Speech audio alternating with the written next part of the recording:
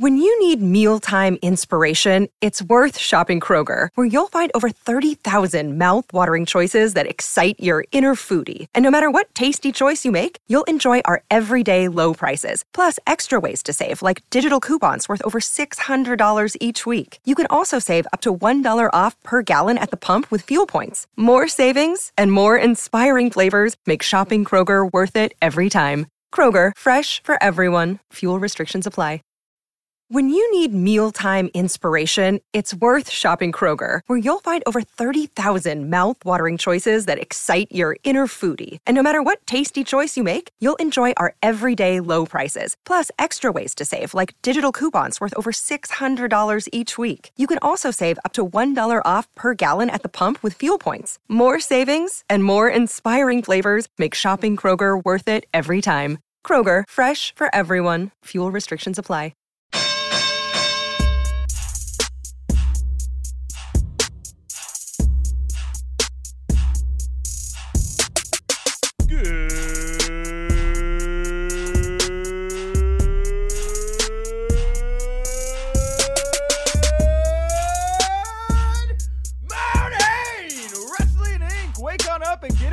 Happy Thursday. I hope you are thirsty for some pro wrestling punditry. It is me, your managing editor of Wrestling Inc., Nick Hausman, joined here this Thursday by a very special guest co-host, a man I absolutely love to talk pro wrestling with. You probably know him as a 20-plus year WWE referee. It is our good friend Jimmy Korderas. Jimmy, welcome back to the Winkley. Oh, awesome to be back. Thanks for having me back. Looking forward to lots of interesting stuff just coming out. Yeah, well, we got a lot. This was a big news morning. We got some news to get to here. I was telling you before we got on the air, I was happy to find out earlier this morning. There's a good chance I'll be up in Toronto for SummerSlam this year, so maybe we can get some Tim Hortons coffee or share a nice, you're telling me there's some very nice Wayne Gretzky whiskey now up in Canada as well? Oh, yeah, absolutely.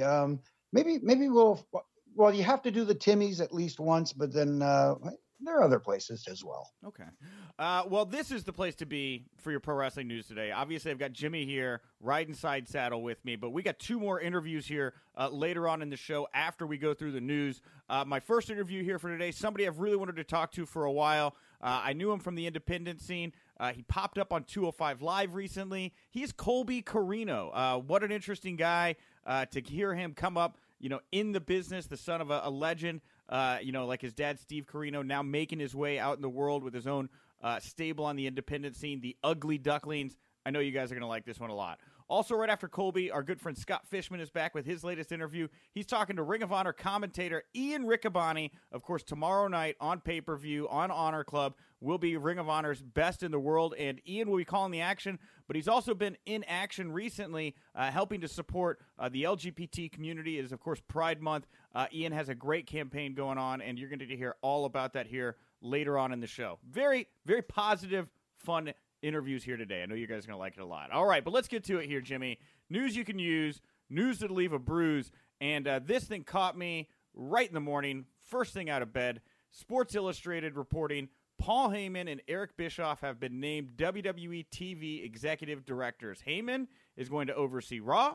Bischoff will oversee SmackDown. Bischoff will also be working directly with Fox executives as the Blue brand plans to premiere on Fox Friday nights in October. Both men will still report directly to Vince McMahon. These are full-time roles, and there are no plans at this time to bring either onto TV. Jimmy, for me, I feel like a little deja vu for you. How much deja vu are you feeling right now with with this news that broke this morning? Tons of deja vu, but I'm trying to process everything because it's still fresh. But at the same time, I'm thinking it's a step in a positive direction, in my opinion, because obviously we all know the creative genius of Paul Heyman and his work with ECW. And Paul Heyman's only downfall was he's great creatively. He was bad from a business perspective, right. I guess is the book on Paul Heyman. And with somebody else at the helm of taking care of talent in that direction, leaving Paul Heyman to just be involved with creative and the actual television product is great. Eric Bischoff, at times, I think gets a bad rap from a lot of people. But you remember, he was the guy in charge when WCW beat WWE in the ratings for, what was it, 83 weeks? I guess that's how long it was. We get pounded over the head with that number. Sure. But yeah, so he does. It's not that he's not creative. I like the decision of Eric Bischoff because he worked with Turner executives at a network, and I think he is very good from a business perspective to work with the executives at Fox. Okay, and this is a little different than the last time around that they did something like this, because before it was Heyman that was overseeing Raw, or overseeing SmackDown at Bischoff, there was overseeing Raw. That was in the mid 2000s, I think, when they did that angle with that.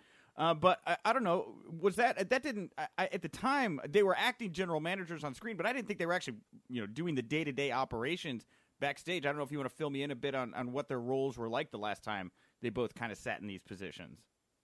Well, back then it was more, they've had input into the programming, like offer suggestions, but they didn't have they were not really, in charge, so to speak. It was more of an on-air thing. Yeah. And they were just pretty much talent with creative input.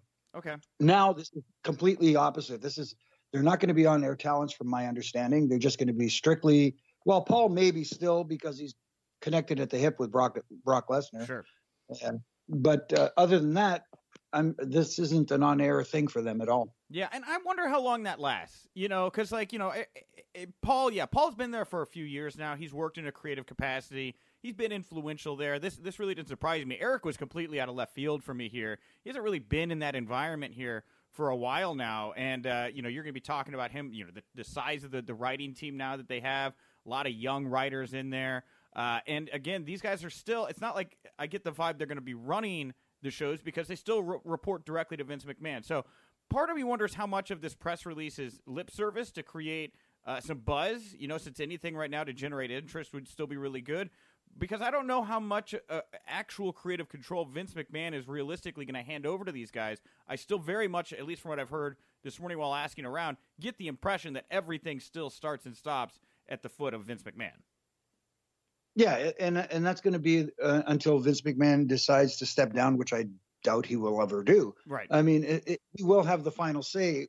I will say this. I think maybe at this stage in his career, I think Vince is now possibly, and I'm hoping, hoping that Vince will be more open to the suggestions of others because, sometimes Vince, when he has a vision, that's the vision they're going with. And you can offer all the creative input you want, but Vince already has it in his mind that he wants to go in a certain direction, and that's it.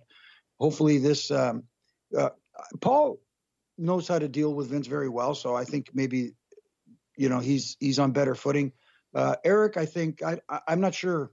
I can't speak to this, but I think between the two of them, I think Paul has a better understanding of how to work with Vince, if that makes sense. Yeah, no, I think you're right. I completely agree. And I think that's interesting here that there is a bit of a differentiation here in their skill sets because, like you mentioned, Eric is working in the capacity of a filter between WWE and Fox. Of course, obviously, he knows how to speak that executive language with his time at TNT. So maybe the responsibilities between these two will be a little bit different. But that's just me speculating from the outside. What do you think about the decision to double down on these guys that have had success from 20 years ago as opposed to finding new creative types like that to fill the role? Off the top of my head, I think from the independent scenes, I think of guys like Brett Lauderdale, who runs GCW, or Michael Blanton, who runs Black Label Pro here. I mean, there's some really creative, bigger independent minds out there. It's intriguing to me that they would go back to these names they already know without, maybe trying some other names out. No, I totally understand that, and you can even throw in Court Bauer there. From MLW. Mm-hmm. Yeah, there's a lot of creative minds out there that have tons of, for lack of a better term, potential. Yeah. But then again, here we go with two guys that are well known within the industry and have a great reputation for being creative and for putting on a product that actually delivers viewers. So when you're going to the networks, when you go to Fox and you go with someone with the name of Eric Bischoff, he has a track record for them. Sure. You know what I mean? As opposed to coming was someone. Maybe that's the reason why they were selected too, because of their track record and easier to sell to the networks. Okay. Yeah. Just trying to figure out what their logic is. But yeah, there's some brilliant minds out there, and who's to say in the future that maybe, let's say, Paul doesn't bring in a guy like some of the aforementioned that you just did, and bring them under their wing and then groom them to be the next guy. Yeah, that's just what I'm. We're trying to make new talent in the ring. What's the backstage talent we're making right now? I guess what I'm asking here. And with Eric too, I think it's interesting because like I wonder how long now that the cat's out of the bag here that he's somehow in a backstage capacity. I wonder how long it is before he doesn't pop up on TV. He's always worked so much better. I feel like as a character. I mean, you talk about how with Fox it's like Eric brings the table. The success, but I think there's also, of course, the stigma tied to the fact that it didn't really work out in the end, right? So, I mean, it's not like there aren't two sides to that story. I wonder how long it is before Eric, when they're finding things for him to do and what he's doing in this capacity. I wonder how long it takes before they put him on TV. I just feel like it's a natural conclusion. I kind of feel that too. I mean, as much as they could say that, they're just going to be behind the scenes and we're not going to see them on television. They're such strong personalities and they're so good. Their personas, especially their authoritative personas, are so good. I'm assuming we will get to see them at some point, but hopefully they hold off for a little while at least. Maybe that's how we get the changing of the guard of the current authority figures like Shane and so forth. Off TV for a little while at least. Yeah, and it was interesting. I had my good buddy Joe Dombrowski on earlier this week, and we were talking about how WWE doesn't do wrestling during commercials anymore. Apparently that was an edict that Vince had passed down. And he brought up how that was pretty common during the Attitude Era, that most segments would wrap up before the commercial break, and they were kind of done compartmentalized like that. Do you think that, since this is like a recent announcement here, I would guess this isn't out of the blue. I would guess these guys have already kind of been in the back doing some things. Do you think that they've had a bit of influence in some of the creative changes like that we've seen on WWE recently? It's quite possible, but again, Vince sometimes comes up with these ideas. Joe, good call by Joe there because, my mind is fuzzy sometimes when it comes to the Attitude Era. But I didn't realize that it was that prevalent back then where there was no action during commercial breaks because I'm so used to it now that, the baby face is in peril. Let's see what happens. Will he be able to overcome? We'll see after this commercial break, right? When we come back or something like that. So again, I got programmed to think that way. And now that it's reverting back to that kind of deal, I don't know. It's the way they're doing it though is for me the problem because you can only come up with so many creative ways to say, we're going to do 2 out of 3 fall matches or elimination matches or so on and so forth. The easiest way to do it for me is to have enhancement talent matches where if you want to get guys over, kind of like the old way, have them squash a guy in 2 minutes and then go to commercial. I don't know. Yeah. I mean, because we saw, two out of 3 falls matches on SmackDown this past week, and I think that's a little bit of a stretch, I think, for most fans even. What in general, what do you think of this call? I mean, like you said, you got a little fuzzy there. Do you remember what it was like before they would do what they do now, which you're conditioned to, which is wrestle through the commercials? Do you have any memories, I guess, of that? Not a whole lot. I actually remember even... Because, I guess this would be post Attitude Era. Because I remember matches going through 3 segments. Sure, yeah. Sort of stuff on SmackDown, especially I remember doing one with Eddie and Kurt Angle, which was almost the entire second half of the show, and I'm like, wow, So thinking back to this current edict, man, I see again 2 schools of thought on that. I'm not a big fan of it. I like sometimes the anticipation of leaving people with a hook to come back. You know what I mean? Sometimes when you just go to a hard break like that without something to look forward to, people may not tend to come back so quickly. But again, my mind is fuzzy. I got to go back now. See now, Joe. Thanks, Joe. I'm going to have to go back and start watching more Attitude Era stuff. Joe's a smart guy. I just kind of sit back and pull the string and let Dombrowski go sometimes because he says stuff like that. Completely a little off the beaten path here. As I'm refreshing your memories here of the Attitude Era, having lived through the rise and the fall of the hardcore title, how do you feel about the 24/7 championship? Wise investment or I don't know. How do you feel about this belt and how it's being used right now? I'm being entertained by it because I love the fact that they're using social media platforms to further the story with this title. And it's almost like this title was created for R-Truth because R-Truth is a funny guy. Yeah. It's funny because he's actually quite talented in the ring, but it's almost like he's found his groove in comedy. And I know a lot of people are not a big fan of comedy in wrestling, but in this case, I think it's working and it's perfect for him. We've seen the evolution of Drake Maverick through this as well, who I'm being thoroughly entertained by. So the only problem is, of course, you've got a ton of other quote unquote mid-card talents who are kind of like background fillers for this scene in the 24/7 title. So I like the concept. I just don't like the fact that it's going to be a lot of guys just thrown into it to give them something to do. Why do you think the hardcore title died out originally the last time around? I think the hardcore title was more to do with them getting away from the terminology hardcore. Okay. And getting away from that style and trying to turn it more into a PG friendly product. Okay. I think that was the reasoning for it because let's face it, that title was entertaining too. Crash Holly was fantastic in that role as well. Trying to cash in the ball crawl at Chuck E. Cheese or, at a carnival and all that kind of stuff. The baggage claim at the airport, that stuff was fun. Yeah. But again, back then you only got to see it on television. Now you can see it on Twitter and on all these different platforms. Yeah. All right. Just want to pick your brain a bit here. We'll get back to the news of the day. This kind of interesting here. We talked about the different creative names out there. One we didn't bring up is Gabe Sapolsky here. Obviously, Evolve has had a long relationship here with WWE. And interesting announcement coming out from WWE yesterday. They plan on streaming, or they will be streaming via the WWE Network, Evolve's 10th anniversary celebration. It will air as the Evolve 131 event on Saturday, July 13th. From the former ECW Arena, the 2300 Arena in Philadelphia, PA. The show will feature two former Evolve talents doing battle in the main event. NXT champion Adam Cole versus Akira Tozawa with the title on the line. Matt Riddle will also take on Cruiserweight champion Drew Gulak in a non-title match. Before we get to some of these other details coming out of that, what do you think of the decision here from WWE to incorporate these live independent shows now onto their platform?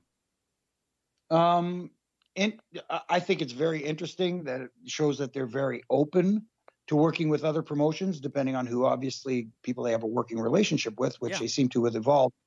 And hopefully that could expand. And I think it's a nice next step for the network because, you can only fill so much, WWE 24 and Chronicle and all that kind of stuff because there is a lot of repeat programming. So some new, fresh programming and also a good platform to get some young talent, some exposure, and maybe a future contract with a company where they could actually make some big money. Yeah, I wonder if this is it's obviously going to be some kind of an experiment here. It's the first time they've done anything like this. But I could very easily see WWE going to some of these bigger indie companies and saying, yeah, we'd love to put your show on the network, but we have conditions. And what are those conditions, Jimmy, right? Like it could be anything. It could be, when we ask you things, we need you to do this. We'd like you to tell us when your talents are talking to other companies so we can get a heads up on that. This could in some ways, I think, show a sign of good faith, give WWE that bridge, but at the same time, maybe give WWE what they want, which is a little bit more control and independence, which is something they always seem to be striving for, No, I absolutely see that point. And from a business standpoint, it's a great move. I think it's a great move. Like others will look at it as, oh my goodness, Big Brother is watching. They're trying to take over everything. It's, and stuff like that. But from a business standpoint, it makes absolute sense. Yeah, it does. I don't, obviously I'm looking at it with my business hat as opposed to my fan hat, because sometimes when one company is in control of too much, we don't get as much variety. Let's put it that way. I gotcha. Well, it's interesting here because WWE has already announced their next UK TakeOver event is going to be on the same day, not head-to-head with All Out here later in the summer. But this Evolve show, this 10th anniversary show, does seemingly, it just happens to go head-to-head with AEW's, not next show, but the show after, the Fight for the Fallen, July 13th in Jacksonville. This is a charity show. And this decision yesterday led to one of the executive vice presidents of AEW, Kenny Omega, tweeting out the following, which was deleted shortly after. And he said, if lining your pockets with blood money is okay, then what's wrong with trying to undermine a charity show for victims of gun violence? I hear that healthy competition is supposed to be a good thing, and yet I can't help but feel like I'm going to be sick. Like I said, he deleted that and then replaced it with another tweet that said, I've said my piece and it opened the door to a very toxic environment. It wasn't a message to fans or the boys, just the decision makers. I wish everyone wrestling on any show that day all the best. That is all. Big words here from Omega, and I really think this was maybe the closest look through the glass we might have gotten here from this internal executive team is what is motivating them right now. I mean, it seems like not just on like a creative level, I still think there's like an ethical level here that the AEW guys very much want to change in the world of professional wrestling and not happy with the kind of stuff that Vince does here with Saudi Arabia. And, I don't understand why people are surprised by this. First, I need some clarification here. Is this charity show, is it a pay-per-view? I'm not sure. Is it going to be broadcast for free in the United States? I don't know. It hasn't been announced yet. It will be on BNR Live. All their shows are going to be on BNR Live. I don't know if it'll be – I would guess it's going to be free again. I think they're only going to do the paid for the Big Four, like All Out. Of course, the Fyter Fest is – this Saturday, and that'll be free to stream on BNR Live. And all the profits from the show, I think, are going to this gun charity or this gun violence charity that they're raising money for. Obviously, and not defending the WWE here, obviously the optics are very horrible. It doesn't look good from two sides. A, because it seems to be undermining a charity show, and by doing this, they are in some way acknowledging that AEW may be competition to them. Sure.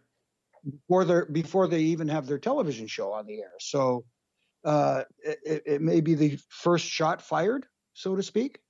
But again, not defending them, but how can you be surprised that, if I'm not mistaken, the first Survivor Series was also counter-programming to the Crockett. Oh, my goodness. See, there goes my brain again.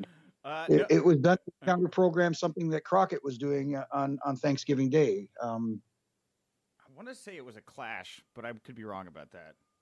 Yeah. So, and it's an unfortunate part of again, looking at business, at the business world.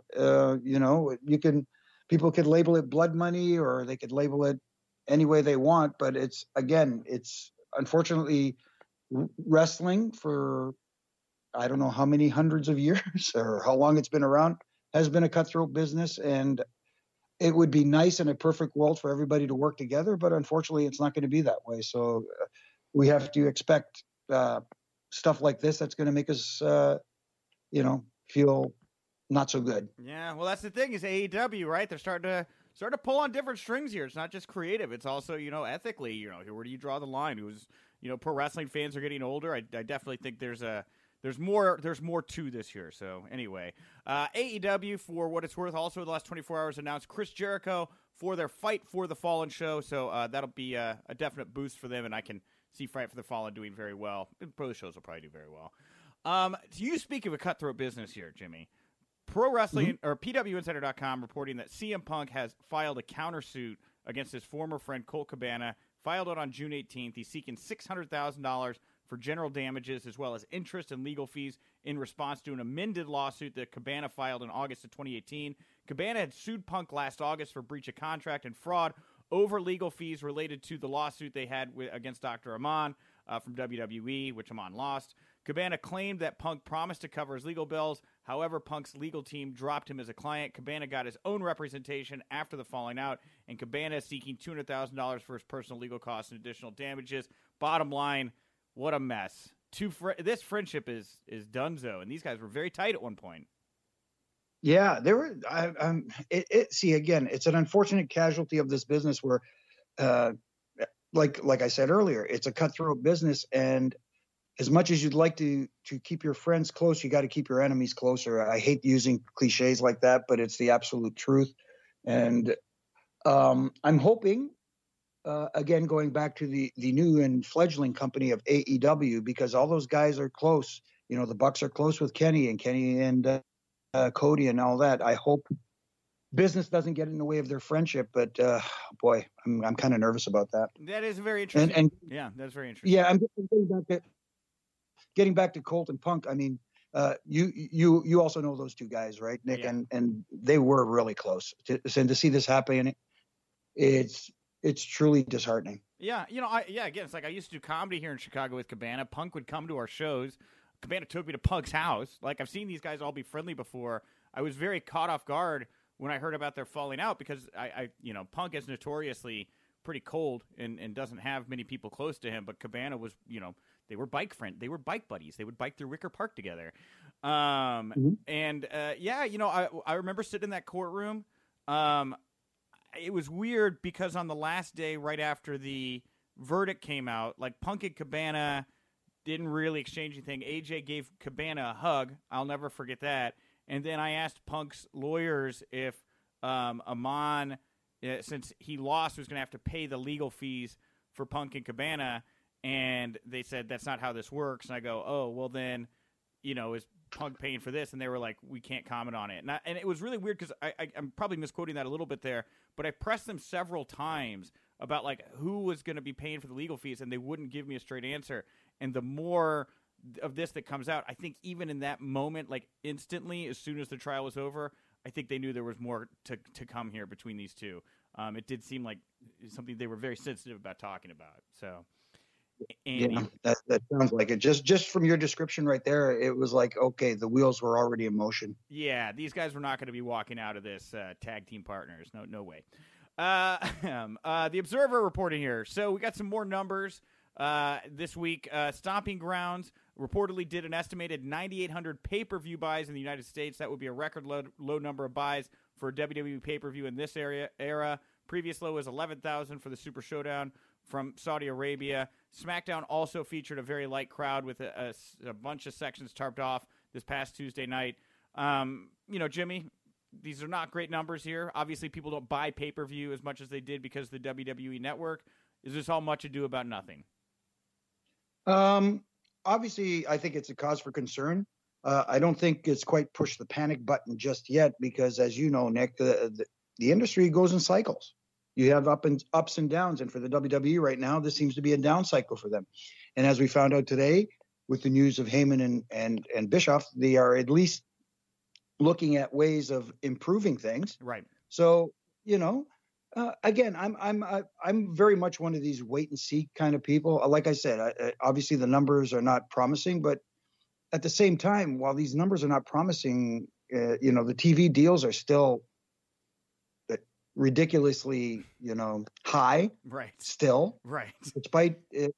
They made this deal. Everybody says, well, they made this deal when they made this deal when the ratings were on the decline. Yeah.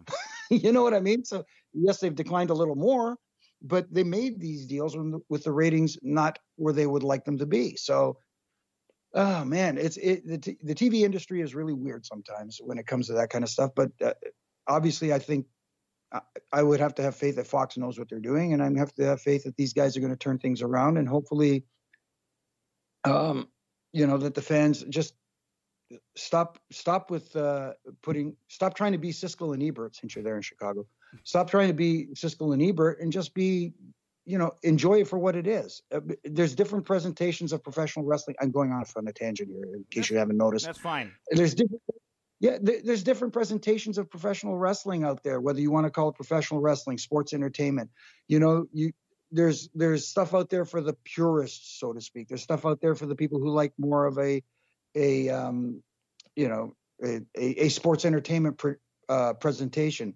And then for me, like people are screaming for, oh, we want wrestling in WWE, and you got it in NXT, but you know what I mean? So for me, NXT right now is the perfect blend of traditional pro wrestling or the what is currently hot in pro wrestling meets sports entertainment. I think it's the perfect blend right now. Yeah. And hopefully, go ahead. Yeah. And so hopefully AEW will capitalize on that kind of presentation, at least for me anyways. You know what's interesting, Jimmy, is like, it just kind of hit me like an apple on the head. But like, we talked about Paul and Eric, moving into these positions here, and it's like they're doubling down. Where are those new minds? I mean, it seems like it's staring us right in the face. Like, why didn't fans get the press release I think they wanted, which is Hunter, Triple H, is taking over as the executive director for creative for Raw and SmackDown? I feel like that would have elicited a much stronger reaction from everybody with a lot less speculation around it. That's a very interesting thing, but I think that's coming down the pike, and who knows? I think, again, this is me just speculating. I don't know. I'm thinking that from a public perception, I think them placing Paul and Eric in those positions doesn't make it look like, because regardless of how well Hunter has been doing with the NXT brand and where he wants to take the business forward when he eventually takes over the reins, because let's face it, he will at some point. It doesn't scream nepotism. And a lot of people, regardless of the fact of how well Paul has been performing in his job, will still view it as, oh, he's using his son-in-law to take over. It's an unfortunate thing. This way, it looks like he's looking outside the family at successful guys who have been successful, and moving from there. But I'm sure Paul or Triple H will have a lot of input too. Yeah. Well, here's a good story, positive story I thought from the world of pro wrestling. Of course, a couple weeks ago there was that weird Ring of Honor fan incident involving Bully Ray. Do you know the story I'm talking about, Jimmy? Yes. Okay, wonderful. So this fan took to Twitter. He said, this was one of, if not the craziest outcomes of my infamous backstage incident, was a DM from Kevin Owens. Kevin reached out to share his disappointment and frustration about what happened to me and to apologize for the incident that he wasn't even a part of. Fast forward to tonight, and lo and behold, there were some pretty good tickets set aside for me, not only for me, but my friends as well at SmackDown, as Kevin invited me and my friends there to make good for it. He had fun that night. It was he had more fun that night than he had in a very long time. I'm humbled and grateful by the generosity of an absolute stranger. Never stop being there for each other. Never stop taking the high road. Never stop being the better man. Thank you, Kevin Owens. I love this story. But back to that bully incident here. Jimmy, have you ever heard of anything in your years in pro wrestling like a wrestler taking a fan into a private room and dressing them down for something they said from the audience? I don't recall it, but I wouldn't doubt if it ever happened before. It's just the fact that now we live in an era with social media where somebody will put it out there. And I don't know this fan personally. I have no idea. I've read some stuff about him, and he seems to like the attention. Mm-hmm. That's just my perception. Like I said, I have never met him, don't know him, but just from what I have seen, like everybody else, I went to check out his social media and see what he's all about. He seems to like attention, and some of the stuff I heard that he said to some of the female talent, stuff like that, in my opinion, crossed the line.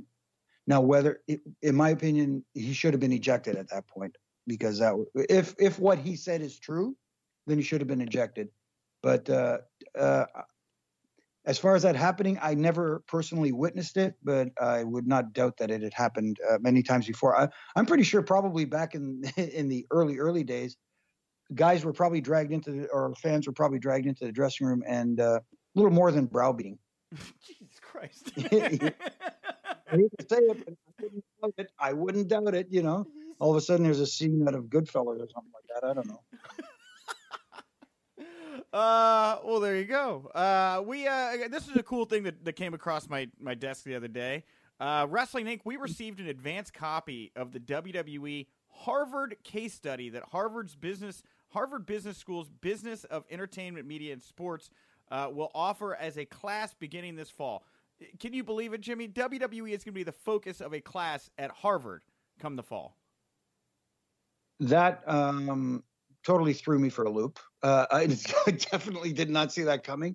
An Ivy League school kind of looking at, but then again, it is a successful business. Yeah. So in that regard, I could see it happening, but at the same time, maybe it's because of that stigma attached to pro wrestling / sports entertainment that it feels kind of odd. Yeah. At the same time, it is kind of cool that Harvard's going to do a study on this. Well, that's awesome. I was a little surprised by this study. So let me walk you through all what this means here. I've got some bullet points. The case, so what they do here is they're going to take a case. It's from January 2018, and it focuses on the questions of whether WWE should try to sign retired MMA fighter Ronda Rousey, and if so, how such a deal should be structured. So this is a business question for them. So they're going to look at this case that was put together, looking at all the angles, the pros and the cons, how it affects the business if WWE were to sign Ronda Rousey in January 2018.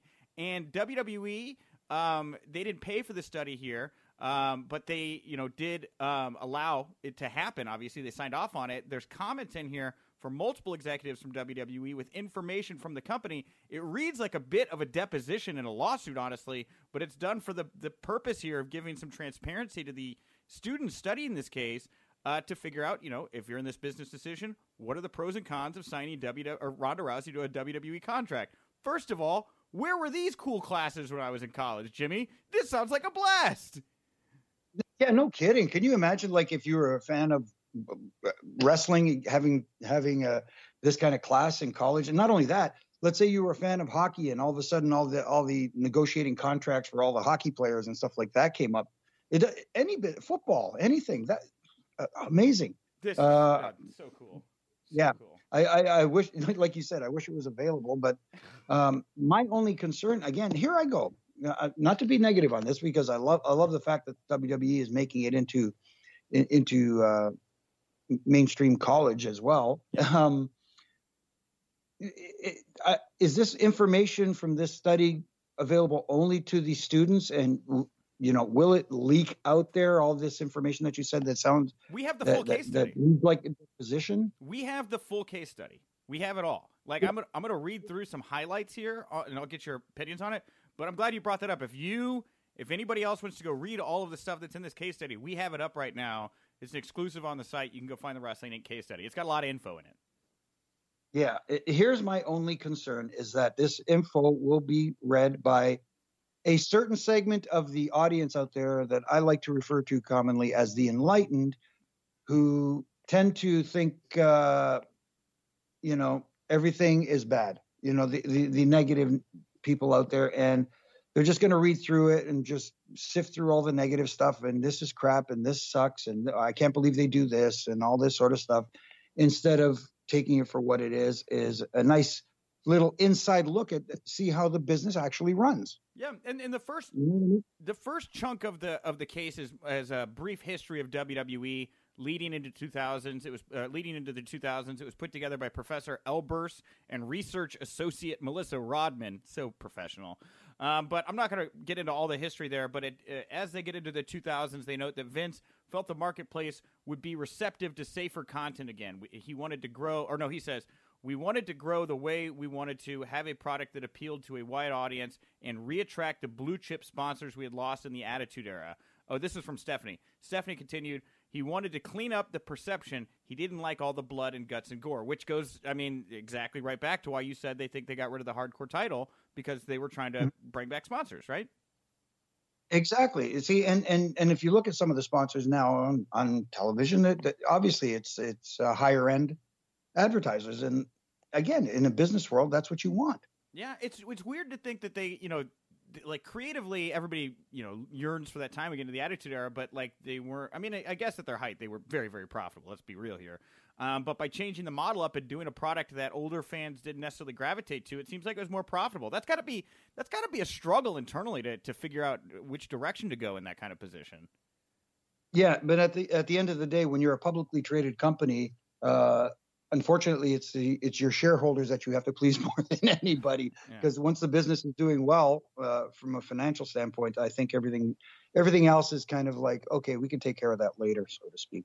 Yeah. Well, Elbers and Rodman, they also wrote that as of January 2018, WWE had evolved from a company centered on pro wrestling live events to a fully integrated media and entertainment company. It employed 850 staff members and earned more than $800 million in revenues annually, with more than $200 million coming from international markets. Interestingly, the case named New Japan Pro Wrestling as WWE's main competition as of January 2018, with ROH and the Indies receiving mentions. Stephanie pointing out that WWE does not consider other professional wrestling promotions as potential competition any more than any other form of entertainment. But the idea that and this is January 2018. Obviously, it would maybe shift a bit now with AEW in the picture.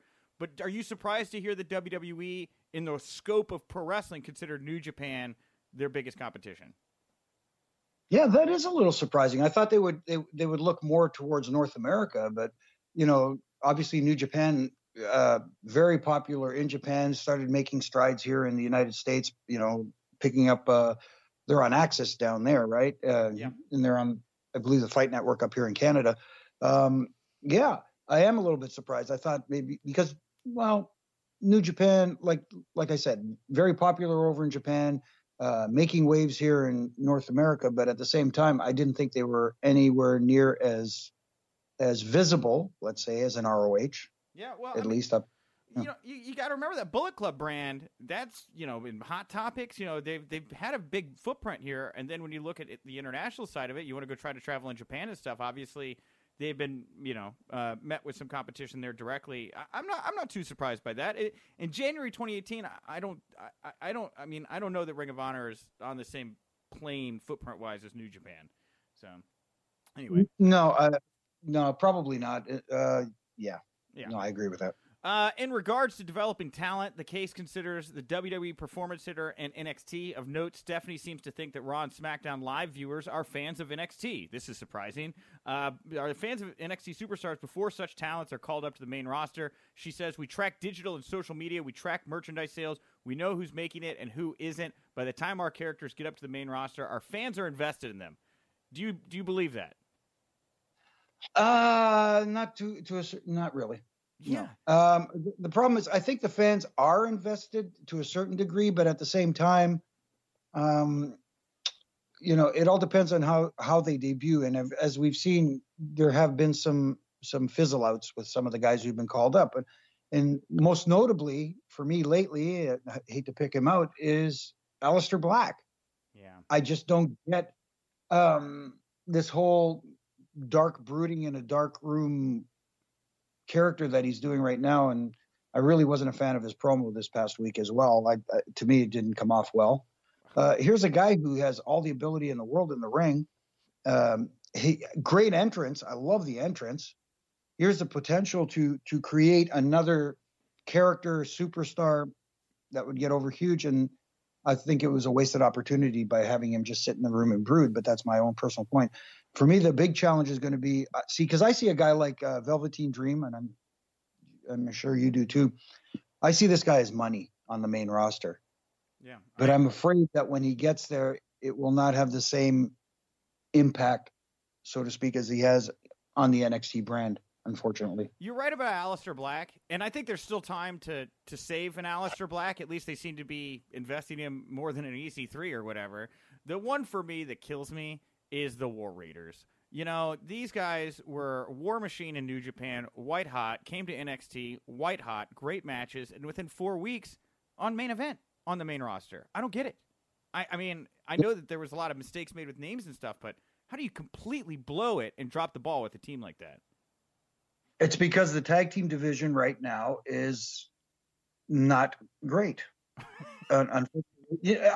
Let's be honest. I mean, there's some great teams in that tag team division, and if they would focus more on creating some rivalries that make sense, as opposed to back shaving and stuff like that, if they concentrated more on actual in-ring competition with these guys, I think the tag team division could have a little bit of a revival, so to speak. There you go. Well, also of note in developmental, Triple H, the executive vice president of talent, live events, and creative, claimed that he is charged with the responsibility of deciding which NXT talents graduate to Raw or SmackDown Live, noting it is ultimately up to me. This is Triple H saying this. It is ultimately up to me. But look, fan reaction is really what drives our business. Our biggest stars are the ones that get the biggest reaction, positively or negatively.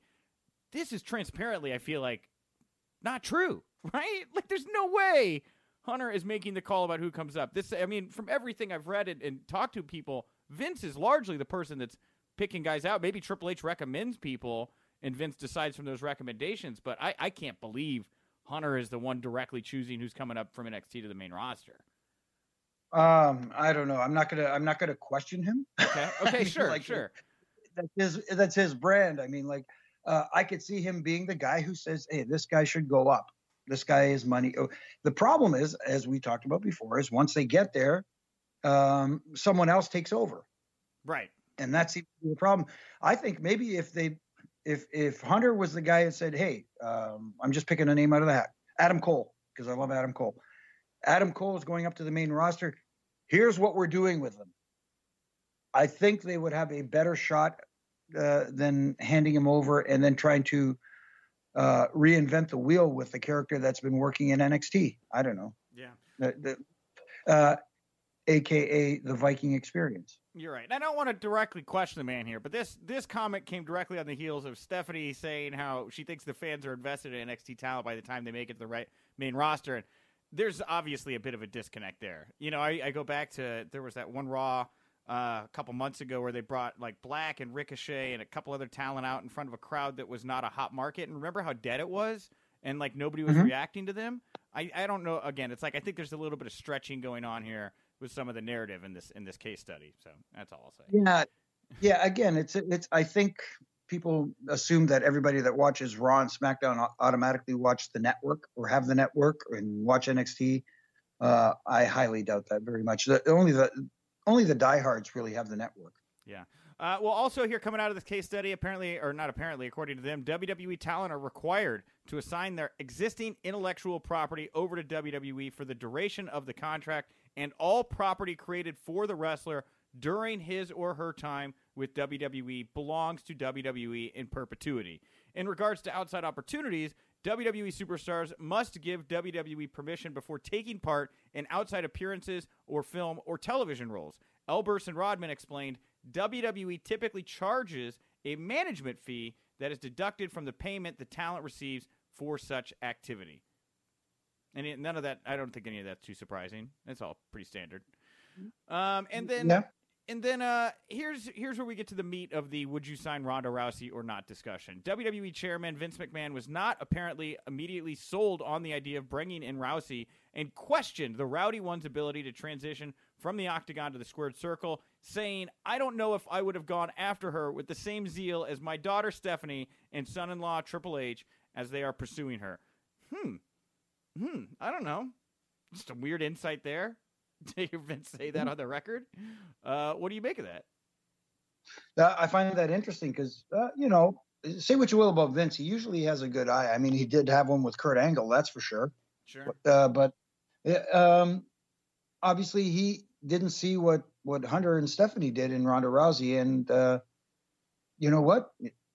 He was proven incorrect. And to hear that statement actually is kind of surprising because Vince doesn't know. Was that a statement directly from Vince? That is from Vince McMahon on the record. I don't know if I would have gone after her with the same zeal as my daughter and son-in-law are pursuing her. That's the full quote. Oh, okay. So it seems we're getting maybe a kindler, gentler Vince who's willing to show the world that, hey, sometimes I'm incorrect. Sometimes I miss things. Yeah. And that's why I have people around me, surround myself with people who do. Well, and you go back to the Triple H comment about how it's ultimately up to him which NXT talents graduate to Raw or SmackDown. Maybe I was quick to judge there. Obviously, if him and Steph have the power to get a huge deal with Ronda Rousey pulled off that they could sell Vince on, maybe there is a lot more sway here for Triple H. Maybe, on the low key than we even know at the moment. So, on the subject of structuring a talent contract for Rousey, Triple H anticipated that the so-called downside guarantee would be the biggest item to be negotiated. So here's a real glimpse into the business mind of WWE. Triple H says, "I wouldn't be surprised if we end up having to promise a downside guarantee that is comparable to the one John Cena has, and he is our highest paid wrestler. The question is whether we should be prepared to go that high, and if they push for a guarantee that is significantly better than anyone else has ever had, male or female, I wonder whether we should even entertain such an idea." And on that note, Professor Elburst's students in the second year of the course will be expected to weigh WWE's opportunities in signing Ronda Rousey and discuss the particulars of a hypothetical performance contract for the judo specialist. So that's the end of all of my notes here. But that took a little longer than I expected. Thank you for sticking around, Jimmy. But kind of interesting here to hear that all laid out as a Harvard case study on WWE. Absolutely, and that I find that very interesting. Laying that out about Ronda Rousey's contract and stuff like that. But some people would obviously say, "Hey, you know what? She's not a proven commodity in the ring, in the wrestling ring. Is she worth signing it at that rate, so to speak?" But at the same time, let's be honest. As far as the WWE is concerned, male or female, is there an internationally known star as big as Ronda Rousey on the WWE roster currently? Great question. And on that note, as well as that exclusive we had on the Harvard case study there, as in-depth as that was, as tantalizing as that was, my last news item here, Jimmy, it did 3 times the amount of traffic as that in-depth Harvard case study. And that story is that Corey Graves shared a photo of he and Carmella kissing in a phone booth on Instagram with a caption that read, "F a false narrative. What's real is real." And that's what fans in pro wrestling care about, Jimmy. That shows you what they're interested in right now. Oh, absolutely. Because what is everybody talking about? Becky Lynch and Seth Rollins, all these personal relationships. I guess that's the stuff real wrestling fans want to know. I don't know. See, and then there you go. And then all of a sudden it's like, oh, Vince doesn't know what wrestling fans today want. I don't think wrestling fans today know what they want. My guest at this time is a former Ring of Honor wrestler and a current member of the Ugly Ducklings. You can find him all over the independent scene, including GCW. It is Colby Corino. Colby, thank you so much for taking the time to chat with me today. Thanks for having me on, Nick. Yeah, my pleasure. Well, Colby, like I told you before we got on the air, I've actually had the chance to share some space with you, see you in person. I've always enjoyed you. To get us started off, though, here, let me know, how are you doing mentally, physically? I know that, the past couple years ago, there were a couple incidents that I didn't like to have to report about on the site, but I had to anyway. How are you doing these days? I'm doing real well. I just had a kid, and that works wonders for my mental health. I don't got any time to even worry about myself. And physically, I think I'm doing great. I'm in the best shape I am in my life. I feel like I'm on a roll in wrestling, and it keeps going uphill. Yeah, and you talk, because I know it does seem like you've weathered this storm here through some of the issues you've had. I mean, what is your advice to other people that may, in the wrestling community, be dealing to other stuff that you went through? Sorry, what was that? I missed that. Oh, no, I was just saying, you seem to have weathered this storm, and I'm happy for you. But, what did you learn from this experience? What kind of advice would you give to other wrestlers that maybe, were dealing with some of the issues you were dealing with? It's just, you gotta want to change, and you gotta want to make your life better. And you gotta put in the drive and put in the work to really make it happen. Because you can sit around and say it all you want, but if you don't put in the effort, it's not going to happen for you. Yeah, man. Well, let's get to it here. Let's talk about your wrestling. Now, your whole life has obviously been, entrenched in pro wrestling. Do you think that's fair to say? Yeah, that's pretty fair to say. I went to my first wrestling show when I was 3 weeks old, so I've pretty much always been around the business. Okay, so there was a 3-week period where you were not in the wrestling business. I gotcha. What are your earliest memories of pro wrestling, considering all the wrestling you've been entrenched in? Oh man, I remember always just watching my dad bleed everywhere, and then he'd come to the back, and I'd be ready with paper towels and Band-Aids to wipe them all off. I feel like most kids would be scared to see their parents bleeding, but it was just another day for me. Oh. I'll just clean them all up and then. Oh my God, that's wild. So for you were not put off by this at all. I'm getting shades of Noelle Foley and her brother Dewey backstage and beyond the mat, watching their dad bleed out. Yeah, it was pretty normal to me. If I was that upset about it, I'd be upset a lot, Sure. Well, you don't need to be upset. I mean, your dad made so many memories for so many people, but like you say, your dad, he wrestled a pretty intense style. I mean, having been through what he went through, did he want you to be a pro wrestler? Was that always something he wanted for you? He never pushed me into it, but he always just wanted to leave it up to me, what I wanted to do, and he supported me throughout whatever I wanted to do. It just so happened that it always was wrestling. Okay. And so when you decided to become a pro wrestler, was he pretty hands-on with your training and making sure that you went to certain people? He didn't really have that much hands-on with my actual training, Okay. but he handed me off to Mike Keener, who was an old referee CW and trains a lot of guys in like the Philadelphia area. And he like kept a watchful eye over me as Mike trained me. Okay. But most of the stuff I learned came from Mike Keener. Okay, cool. Because I would imagine, yeah. I mean, it's like, how does your dad, Steve Carino, one of the better wrestlers of our day, not get involved in his son's training here? I mean, I got to imagine that you're getting advice from him that other pro wrestling students are getting. I mean, like, what is some of the better advice you feel like your dad has given you about pro wrestling? Oh, there's so many. One thing that like rings true in my mind, like every time I go to the ring, is that he always would say that it's not all about the wrestling in the ring, and that it's about creating moments for people and creating moments for fans. Because like if you have a really good match, people remember for a little while until the next good match comes up. But if you can create a moment that people are going to remember forever, that's what's going to live on.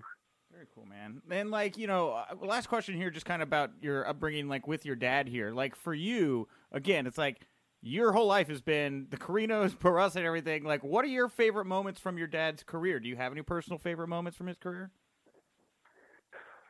I loved getting to go to Japan with him and watch him wrestle like Japanese legends like Masada Tanaka and Otani and Shinya Hashimoto. Like that was so cool to me, and like the fact that I was able to be there and like watch it all happen was even better. So, like, did you go to public school, or were you like private school or homeschooled or something?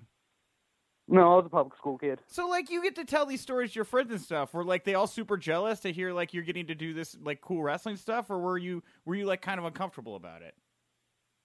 I was real shy in school, and I didn't have many friends to tell. And it's not really something I just like walked around the halls being like, my dad's a pro wrestler. I just got back from Japan.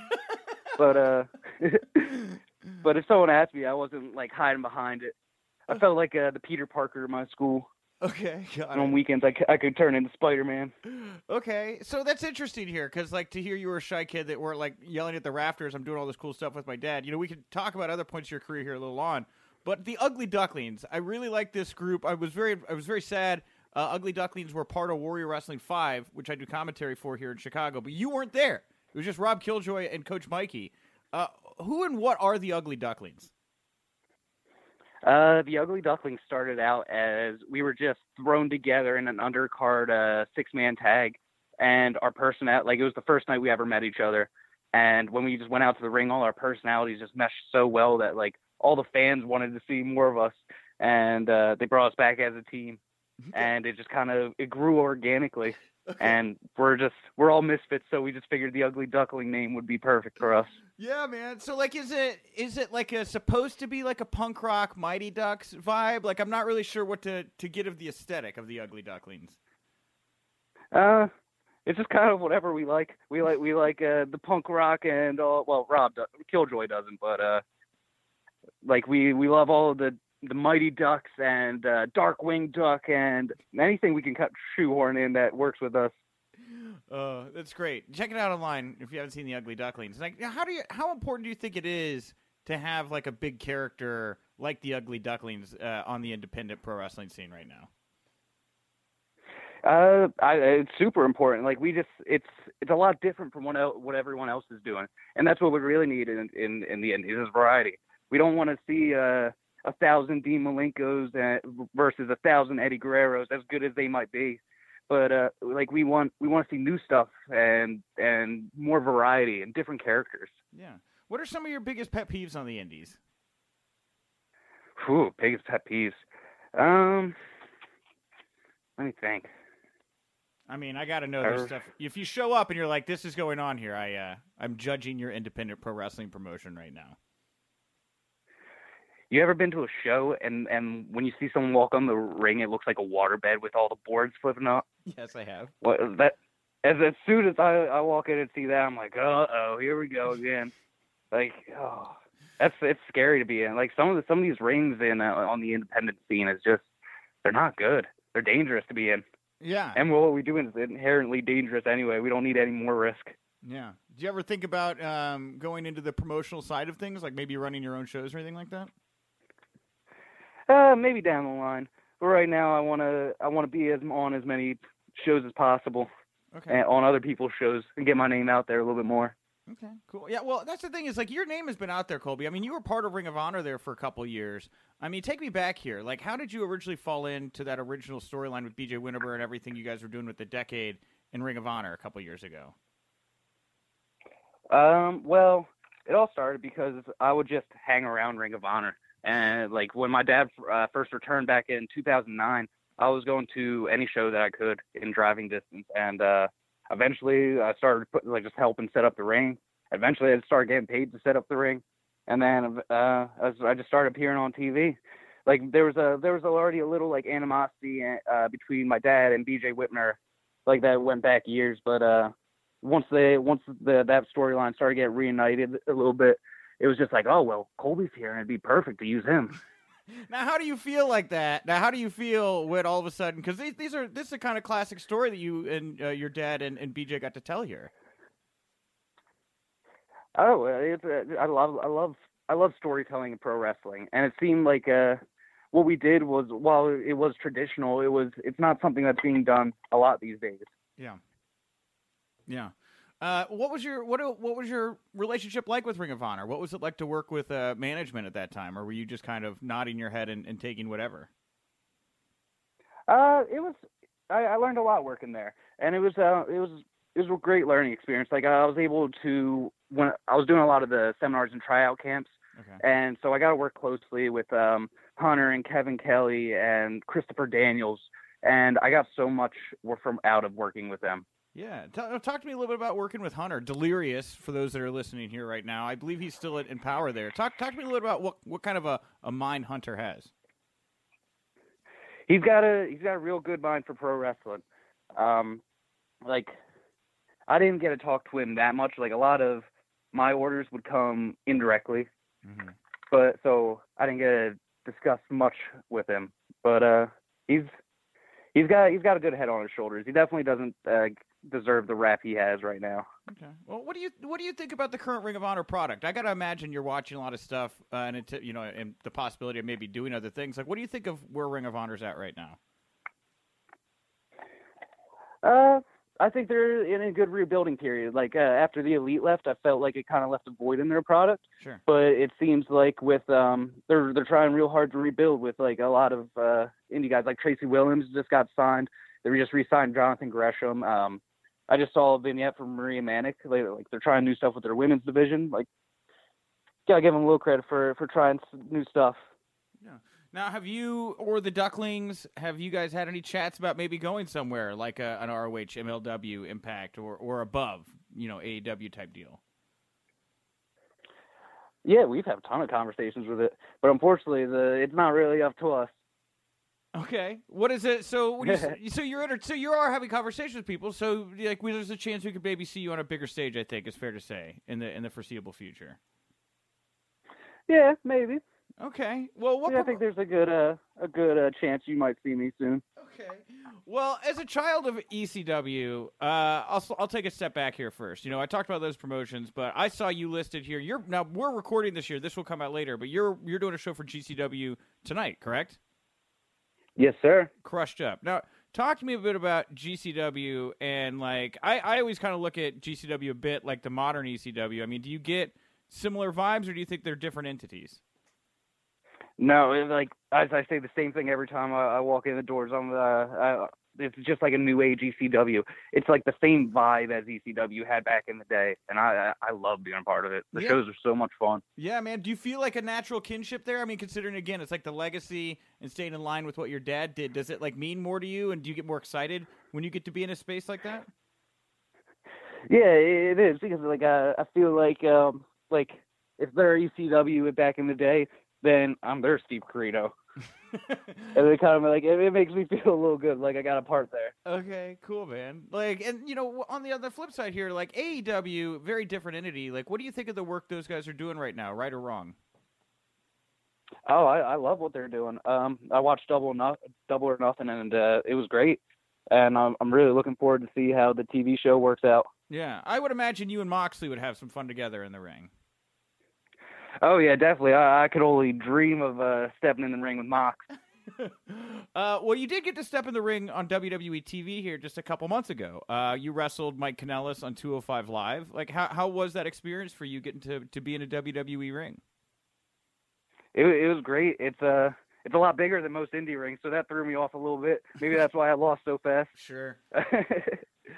Sure. But it was great. I loved being around everyone backstage. Like, there's such great minds there, and it's just like it's all the people that I grew up watching on TV, and then they're now helping the product be. I'm trying to think of the word. They're helping the product. They're just helping make the product, I guess. Sorry, I had a little bit of brain fart. No, that's fine. No, so, like, you talk about the minds and stuff that are working back there. I mean, obviously your dad's back there, but who were you working with to put this match together with Mike? You know, what it was.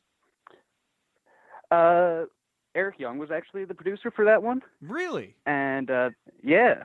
I didn't even know he was a producer until I got there and I saw it on the sheet. I didn't know Eric Young was a producer either. So, wait, he is also working backstage. How was working with him as a producer? It was great. Like, everyone's like super nice there and super accommodating, and they're open to like listen to ideas and anything to make the product better. Yeah. Well, and how do you feel WWE handles, like, let's go particularly the 205 Live product? Like, what do you think of the way they're handling that? I think it's getting better. If I were to change one thing, I would just tape it before SmackDown. Okay. Because the crowd would be all there, and they wouldn't all leave right after SmackDown. Sure. That makes sense. If I feel like with a bit more crowd interaction, it would be one of the best wrestling shows there, because all the wrestling's already there. They already got the talent. Yeah. Who are some of your favorite talents right now in that 205 Live division? Is there anybody you would like to mix it up in particular with? Ooh, I want to get another go at it with Cedric Alexander and Drew Gulak too. Those are two guys I wrestle, or I actually didn't get to wrestle Drew Gulak because he broke my arm before the match. Well, what a dick. So. What a dick. Yeah, right. Why you got to go and do that? That's not necessary. You know, we brought up Moxley before. I wanted to ask you, you know, he did that big interview with Jericho, you know, with airing his thoughts about creative. I mean, when you hear something like that, obviously you just had experience with WWE, but does it dissuade you at all from wanting to go to that company, or are you still very interested in a run in WWE? I'm really interested in a run in WWE. Like, we can we can listen to the Moxley interview or watch the Jon Stewart piece they did a few weeks ago. But it really would mean a lot to me to go there. Like, it's something I grew up watching, and to be a part of the product would just mean so much to me. Okay. Very cool. I'll wrap it up here, Colby. What are your big goals? You know, I asked you about a WWE run. You know, we talked about some other companies, but I mean, you personally, like, what are you looking to get out of the pro wrestling business? Honestly, my biggest goal in wrestling is to make a living for my family and be able to do this for as long as I possibly can, because wrestling is my whole life, and I don't want to just like live fast and hard. Like, I want to be able to have a long, sustained career that I can build off of and support my family with. Dude, that's exactly what I want to hear, man, because, like, again, I really enjoyed your work in the ring. You know, I'm in the pro wrestling news game, and it hurts me to have to report some things sometimes, but it does seem like you're doing well right now, my friend, and I wish you the best with everything. Is there anything you want to put over here to wrap up the interview? Yeah, sure. You can check out my social media. I'm at Colby Carino on Twitter. I'm also verified, so that's pretty cool. Nice. I'm at Colby.Carino on Instagram. And if you head on over to ProWrestlingTees.com/Colby Carino, you can find a few of my shirt designs that I got on sale and get some Colby swag. Hey, and thanks for taking time out. I appreciate it. Oh, of course, no problem. Yeah, so I saw that you put this shirt on sale. It just takes me back to the past year or two. I feel like Ring of Honor has really gotten into doing more community involvement, community outreach. Was this kind of your kind of push, or was this something that Ring of Honor has wanted to do as a company for a while now? Before we get into the shirt itself, but just like the hospital visits, the library readings, it just seems like something that you guys have been doing more and more of. Sure, I think it's been a perfect storm of the right people the right timing and the realization that as Ring of Honor gets bigger, we have an obligation to give back to the communities that we not only live in, but those that we go to as well. And so for us, for folks like myself and Colt Cabana, and Kelly Klein and Caprice Coleman in particular, we've tried to wave the flag for community service and opportunities to help out. And it's one of the most exciting things and parts of being a part of Ring of Honor as our profile grows, as we, go to Madison Square Garden and as we expand our schedule and go to different markets, both on television and for live events, is that the opportunity to give back grows as our profile does. And so we have folks that, for myself and Kelly Klein, this is really our first opportunity on a national level, at this kind of level, to do things to give back. And, for folks like Colt, who helped me with the hurricane relief efforts we did for Puerto Rico in 2017, and who's been at a lot of the Children's Hospital events also, he recognizes that this is a cool opportunity too to be involved with something special. And everything we do goes back to the support we have from the office and the support we have from each other. I think we have a lot of like-minded individuals that are genuinely interested in giving back and helping the communities we live in and those that we go to. Yeah, I remember I went to the Lakewood TV taping, and I just saw you and Colt sitting at the table and for the food drive and just raising money and things like that. It's just, how do you feel this kind of has grown a fan base? I mean, when you go to these hospitals and when you go to the library readings, do you feel like you're becoming more and more recognizable as the brand continues to grow? I think for us, for me in particular, in the grand scheme of things, I recognize my profile is low, and I recognize that, some of the kids aren't even allowed to watch wrestling at home. So sometimes it's more exciting, in particular, when we meet the teachers at the schools, or when we meet the nurses and the doctors and the staff that help the kids get better, because sometimes they recognize us more frequently than the kids do. And that can be for a number of reasons. Mostly in particular that even though we have a very family-friendly product, that, wrestling at its core is a contact sport. So sometimes parents prevent, their kids from watching that. But it's been, I think, we hit a major crossroads where as we do more events, we recognize that we had some extra time in some of the towns that we were in, especially when, the 2 towns or 3 towns we'd go to were particularly close and we're close together.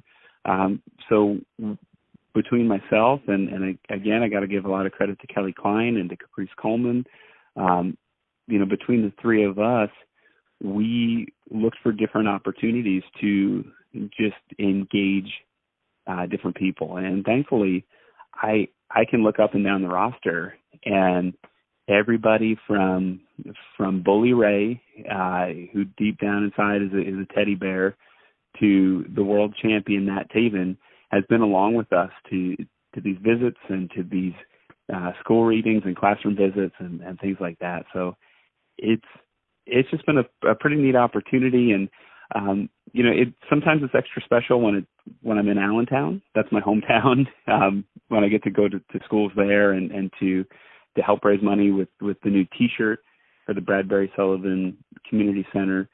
Those are extra rewarding for me. And I hope that it does. I'd rather have it do nothing to raise my profile and everything to raise the awareness of what we are trying to either raise money for or draw attention to, like children's literacy.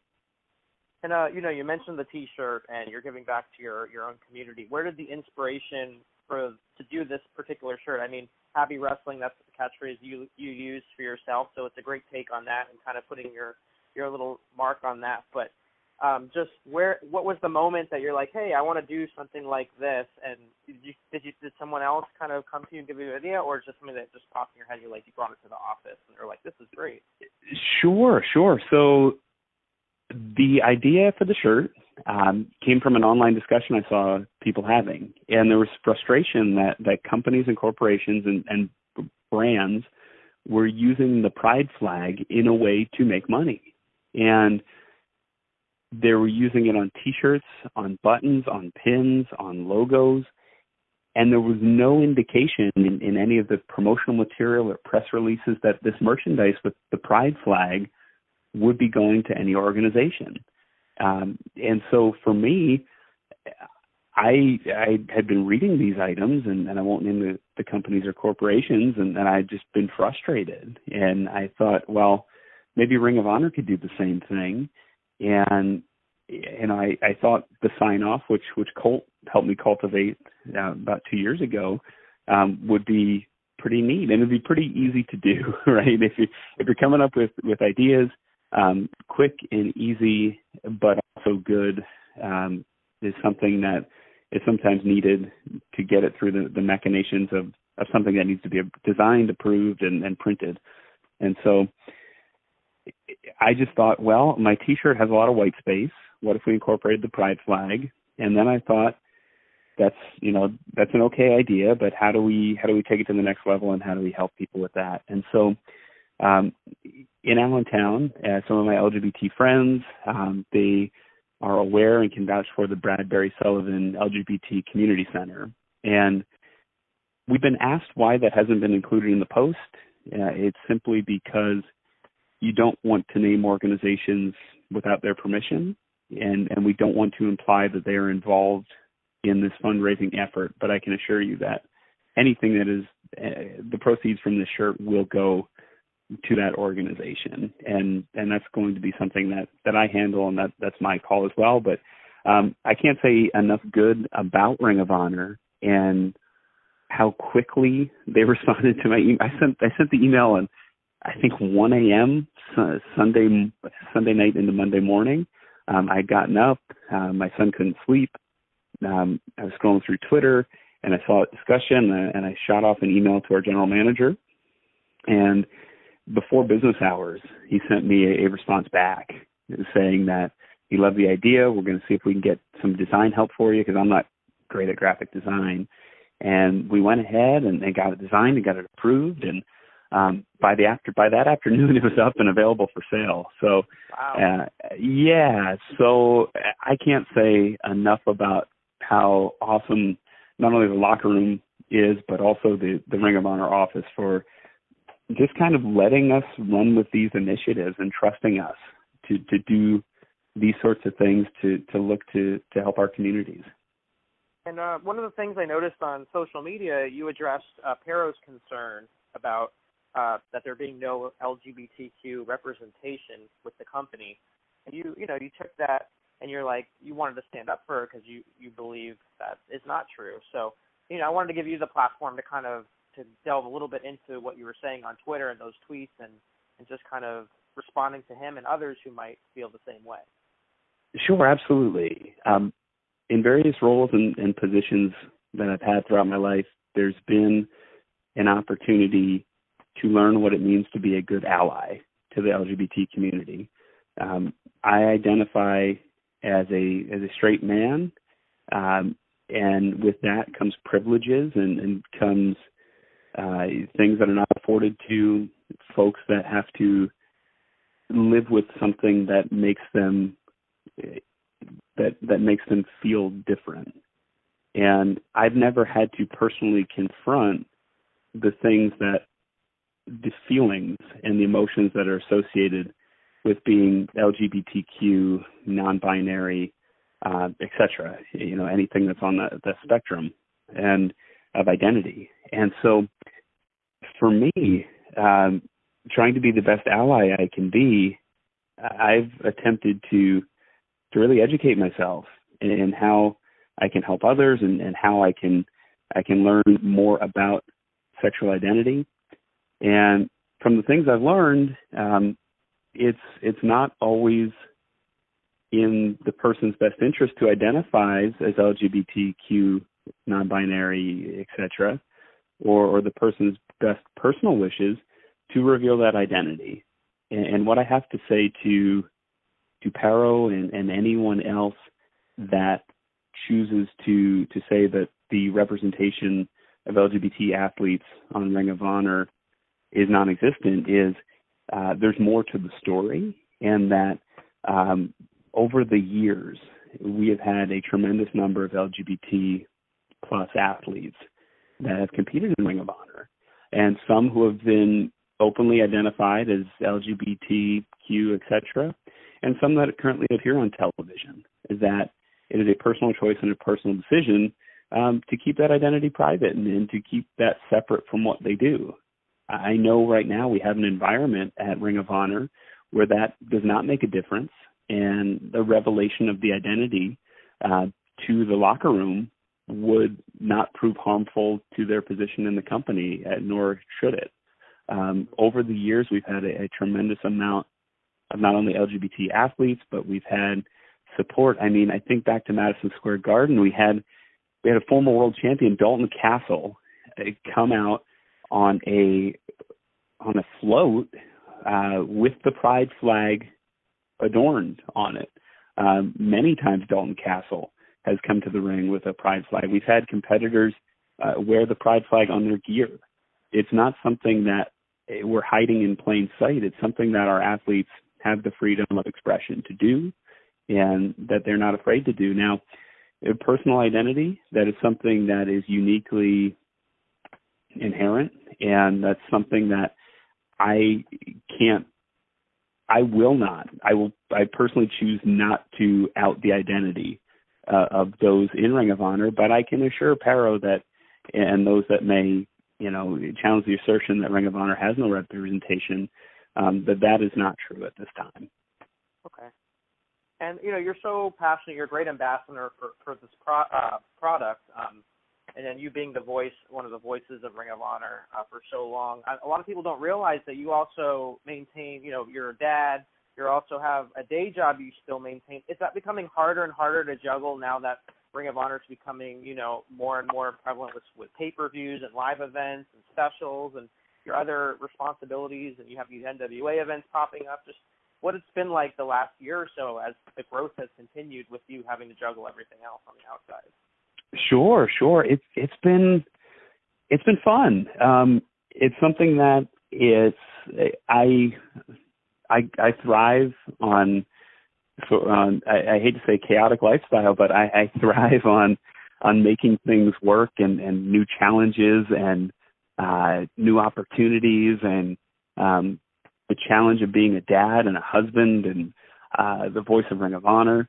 So all of these new opportunities, I'm the pit announcer for the World Arm Wrestling League now. All of these opportunities that have come up have just been, amazing. And I've heard guys, I think back to when the Young Bucks were here. I think back to guys like Colt Cabana, who he and I talk about this a lot.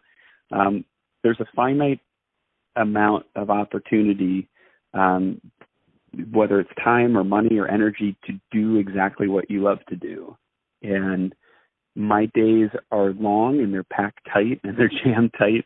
But I'm so thankful and thrilled for the opportunities to be able to do everything that I'm able to do. And so, honestly, I'm just trying to live my life to the fullest right now. And really the only person that can dictate that is, I value the opinion of my wife. And if she says that I need to be home more, then I'm going to be home more. If she says that you need more time with the kids, then that's his opinion I'm going to take most serious. But it's a fun, thrilling challenge right now.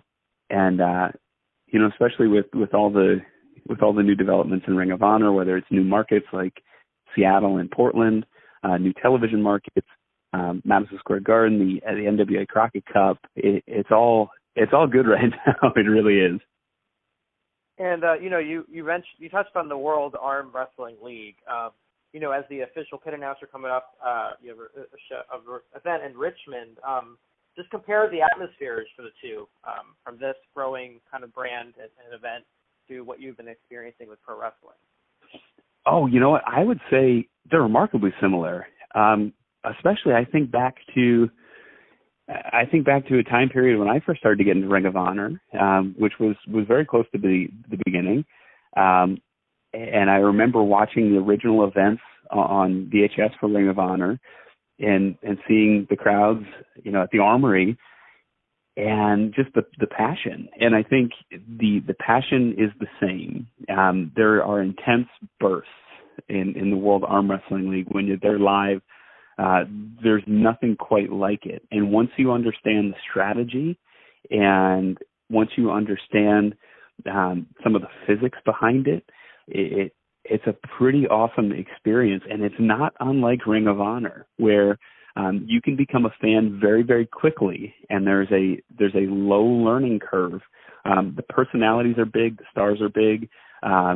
There is just this awesome energy when you're at a World Arm Wrestling League event. So it's pretty neat. We're super excited. Ring of Honor partners with the World Arm Wrestling League. I know PCO is the inaugural Ring of Honor WAL co-champion. He won that at the Festival of Honor back at the Madison Square Garden Theater. So it's pretty neat. It's cool to be their partner, and it's cool to have that opportunity as well. And I would say the live experiences are pretty comparable. WAL is a little bit more intimate, just because when the arm wrestlers are competing, when they're pulling, that's a very small stage and a small setup. So to ensure that everybody has the best view possible, there's a limited number of tickets and availability. So just a hair bit more intimate, but I'd say the energy and the intensity is very, very comparable. And some of the athletes are larger than life as well. Not unlike wrestling. They have their personalities. A lot of them have day jobs where they're firefighters, or they're mechanics, or they're farmers, or they're stay-at-home dads and moms, and it's a really cool atmosphere. All right. And lastly, we're heading into Best in the World pay-per-view, your next big event for Ring of Honor. You've been there. It seems Ring of Honor is in a rebuilding phase, a transitional period with new talent being focused on a new showcase. Better best example, Matt Taven as the Ring of Honor World Champion. What's the feeling that you get from the locker room in this competitive environment? The landscape of wrestling changes with AEW, but you have your partnerships with New Japan, CMLL. You guys have a show coming up in the summer in August. All these changes happening with Ring of Honor, but they're still kind of staying the course as far as making these progressions toward building their audience in spite of everything else going on, and remaining competitive. So, but from your end and your vantage point, your viewpoint, what's been the feeling in the locker room, and what do you kind of gather the next couple of months that Ring of Honor kind of navigates through the seas right now with more and more competition coming up? Absolutely. I've been with Ring of Honor in some capacity for almost 5 years now. I've been our lead announcer for about 2.5, and through the course of the history that I've been with Ring of Honor, there's always been pressure from different outlets and different entities, and the idea of competition is good, and that creates an opportunity for everyone, including myself, to step up and to raise their performance level. And sometimes that comes with perks such as more money. Sometimes that comes with perks such as more exposure. But at the end of the day, competition brings the best out of all of us. At the same time, Ring of Honor has not only survived but thrived because of the leadership that we've had that has built a steady progression where decisions were made at a rate that allowed us to grow naturally and expand our audience naturally. And when the right talent became available to be able to open the checkbook to showcase that great talent. I think of the group of talent that we got this year, which I think is one of the biggest hauls we've ever had for a calendar year, where we acquired PCO, we signed Roosh, PJ Black, Tracy Williams, Mark Haskins, Bandito, David Finley, Juice Robinson. All of those talent became regular ROH talent throughout 2019. And so for me, we've done the right thing in terms of replacing great athletes and great people that have left with the best available from the market. And in some cases, I think that some of the talent like Bandito and Roosh, Mark Haskins, some of the talent are generational and have the potential to, at some point, be as good or even better than the talent that they're replacing. And that's no slight against the guys that have left. I just think that the potential is there for someone to become an absolute superstar out of the talent that we've recently acquired and are showcasing. So with that said, some people are calling it a rebuilding phase.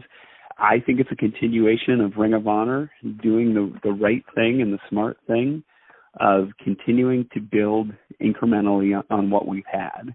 And that strategy allowed us to do G1 Supercard in Madison Square Garden. That strategy allows us to do the big Toronto Summer Showdown, where New Japan, CMLL, NWA, they'll all be there with us too. And that's the kind of strategy and thinking that's allowed us to do these cool events and expand our audience. So, it's interesting. With the competition, a lot of us, myself included, are extremely happy for the folks that have left, and we wish them success. But at the same time, we know the eyes of the wrestling world are going to be a little bit more divided, and we got to work just as hard to not only keep but expand our share of the pie also. So I think it's brought the best out of a lot of us. You mentioned guys like Matt Taven, who I think is one of the best wrestlers in the world right now. I think he's getting overlooked. I think he's overshadowed. I think Roosh is in that class too. Bandito, Marty Scurll. Those are the kind of horses that we need on top of the Jay Lethals, the Jay Briscoes, guys that have been here and whose legacies have been defined by Ring of Honor. So I'm really excited because there's the element of taking the risk on the new talent, but at the same time, Ring of Honor, we are building on the course that we've set out, and there's a long-term vision and a long-term game plan. Do I hope we do more live Honor Club matches? Absolutely. That's one great way to keep our fans involved. Do I hope that some of the recent acquisitions by Sinclair Broadcasting and some of the regional sports networks help us and maybe potentially allow us to broadcast on those? I hope so. And that's somebody who I don't have any involvement in the office, so I don't know. So that's me speculating as a fan. But that might help us get more eyes on the Ring of Honor. So, there's opportunities that I know that are coming up with a better and more succinct partnership with Stadium, which is a great channel, sports channel that we already broadcast on. So these are things these may be little steps in the grand scheme of things, but when you add them all together, I think it gives us great potential to grow, especially with some of the blue chip talent that we acquired in 2019. All right. Well, thank you so much for your time, Ian. I really appreciate it. Congratulations on all the success, and look forward to seeing what's next for the company. I appreciate it, Scott. And actually, I don't know what's the best way to do this, but I did want to.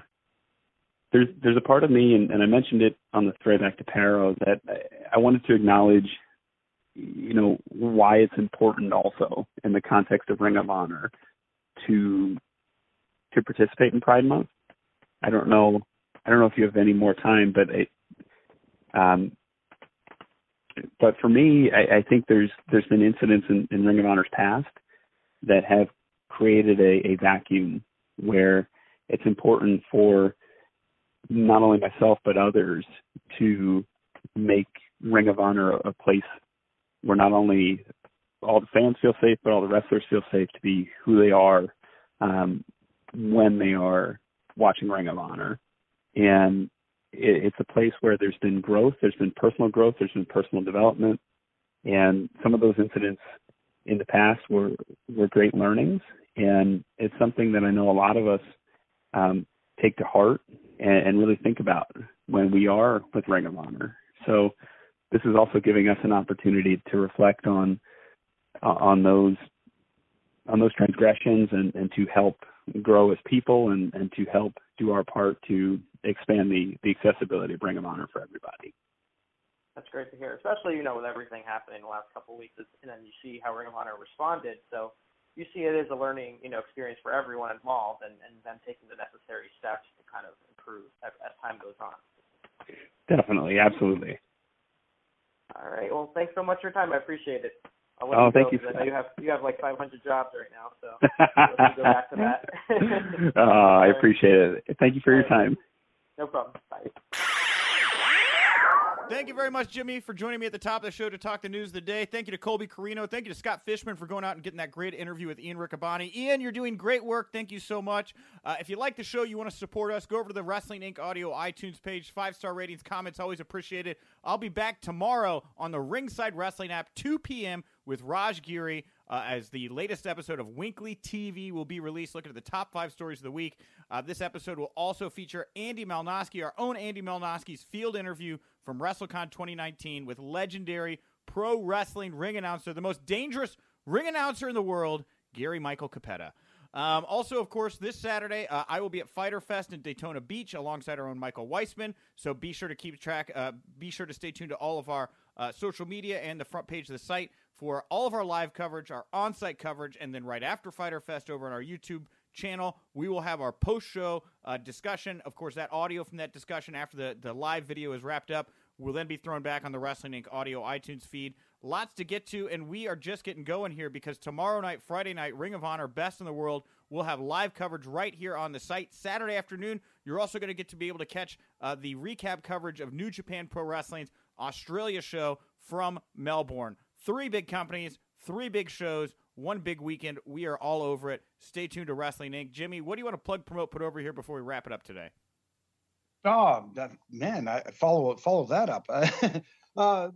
Nothing much to plug up here. If you're up here in Canada and you happen to have Sportsnet 360, you can catch myself, Caroline Shved, Nug Nargang, and the former Santino Marella, Anthony Corelli on Aftermath TV, where we like to refer to ourselves as wrestling's version of the Talking Dead, or maybe the Wrestling Dead.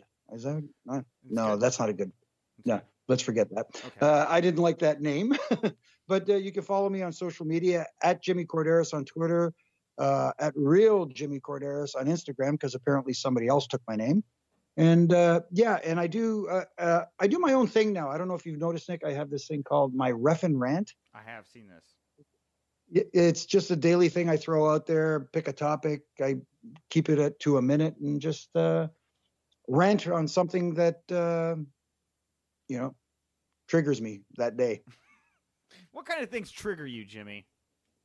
I don't know. It's a little like, I'll give you an example. Today, I made a comparison, speaking of which, because since we talked about the whole Paul Heyman and Eric Bischoff stuff, comparing Vince McMahon to a character in the TV show Billions, Bobby Axelrod. Okay. We're in a nutshell, we're basically, this guy is a big-time investment firm, and he's a genius, and he's the biggest in New York City, and then he wipes out all his competition, so he gets a little complacent, and he kind of relaxes and drops his guard, and all of a sudden one of his underlings kind of tries to take him out, but then he gets back in the game and gets ruthless again. Anyways. Sounds fascinating. I need to watch Billions. I have no idea what you're talking about, but it sounds incredible. It's actually a pretty good show. Paul Giamatti's in it, and Damian Lewis. Anyways. I've been watching old episodes of Wife Swap from like 2006. That's my jam right now. I don't even want to tell you what I've been watching. But anyways, old Law and Order episodes. I don't know. Every time I hear that dun-dun, I love it. Yeah. All right. Well, there you go. A lot of fun today. I always love talking to you, Jimmy. I always love getting great guests here on the show. Thank you all very much for tuning in, listening along. I am at Wink Rebel over on Twitter. And remember, if you winked, you didn't miss it.